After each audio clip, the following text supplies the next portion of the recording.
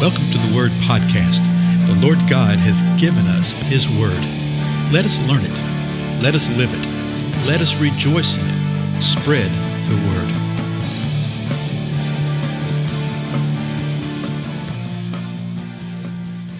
Blessings, everyone. This is Dale. Thank you so much for joining with me today on the Word Podcast. We're continuing our examination of 1 Timothy. We're in chapter 3 now, at the very end of it. So this is 1 Timothy chapter 3, beginning with verse 14. This verse we've already read several times because it gives us the understanding as to why Paul was writing the particular things he was talking about. Remember, he had just talked about overseers in this chapter, overseers and deacons, about men and women as deacons. And for lack of a better term, the qualifications, okay, the character traits that one would find, the patterns of life that one would find in people who the Lord is calling to leadership. So in verse 14, he says this, I am writing these things to you, hoping to come to you before long. So Paul was writing to Timothy, but his real desire was not just to communicate via letter, but to actually see him. We're going to see later on in 2 Timothy that Paul's asking Timothy to come to him, which at that time only Timothy could have done because Paul was in prison, okay? But now he's saying, I'm hoping to come to you before long. Then verse 15, but in case I am delayed, I write so that you will know how one ought to conduct himself in the household of God. So the reason that he's writing to Timothy is he's explaining to people, to Timothy and to the other people who would have heard this letter also, how they are to conduct themselves in the household of God. Okay, we are the household of God. We are the body of Christ. And how should we be behaving? How should we be acting and reacting, for lack of a better term, okay? But that's just part of the sentence. Let me finish the rest of it. How one ought to conduct himself in the household of God, which is the church of the living God, the pillar and support of the truth. If someone asks you, what the church is, this right here is a great place to start as a definition. We are, as the household of God, we are the church of the living God. We are the pillar and the support of the truth. Well, of course, that begs the question, what is the truth? Well, he's going to give us some understanding of that in the next couple of verses, but just think on that for a moment. That is what we, as the body of Christ, are. That's what the true church is. The church is not the building.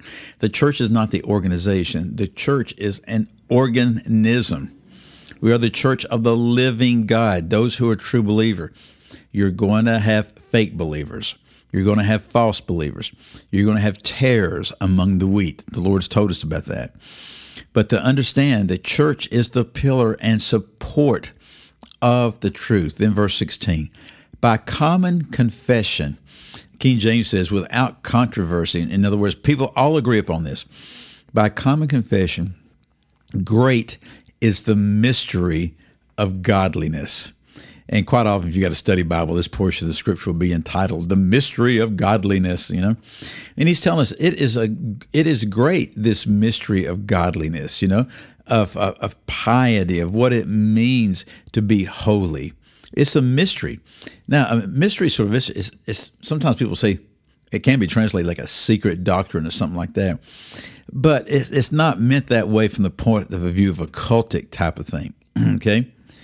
It means that only those who are really a part of this thing can understand what it is. So watch what he says. Great is the mystery of godliness. And then in translations, you have a colon right there. In other words, what follows right here is going to give explanation to this. By common confession, great is the mystery of godliness. Then he says this. Here's the mystery of godliness. He who was revealed in the flesh was vindicated in the spirit, seen by angels, proclaimed among the nations, believed on in the world, taken up in glory. That right there is one of the most succinct explanations of the gospel and what the mystery of godliness is. Do you believe this?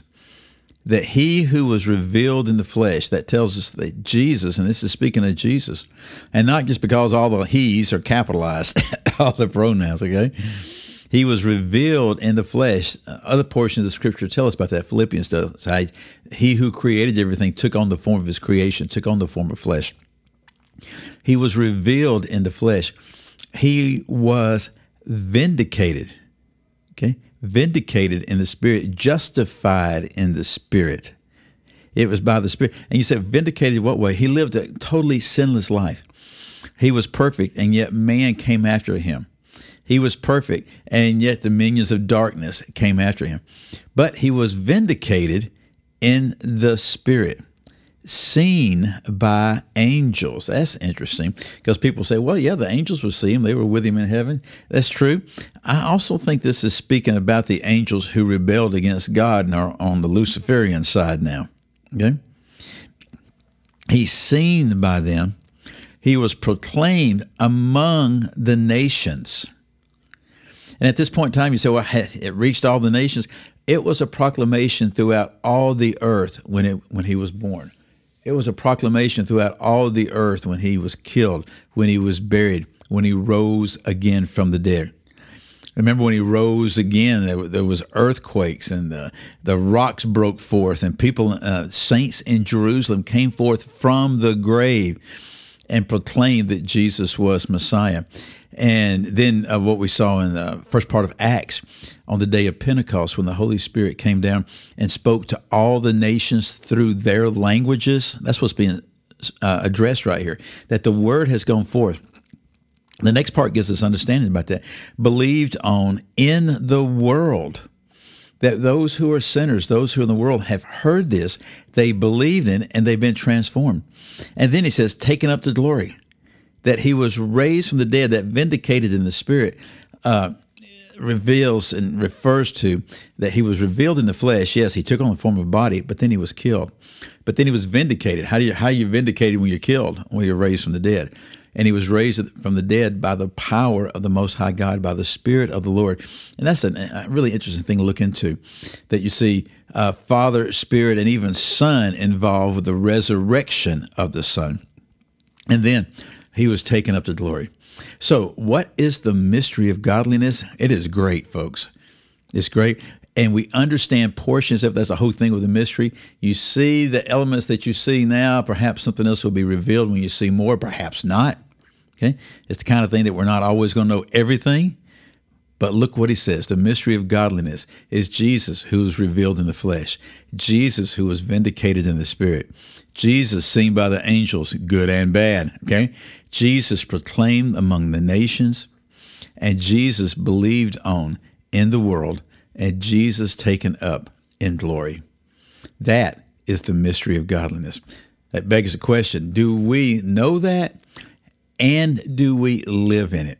Have we truly repented and confessed and called upon the name of the Lord and say, Lord, I believe that. If you have, then you're truly saved. If you haven't, then you're not. It's as simple as that. You may be good, may be very religious, may have done et cetera, et cetera, et cetera. But if you haven't done that, you're not in right relationship with the Lord.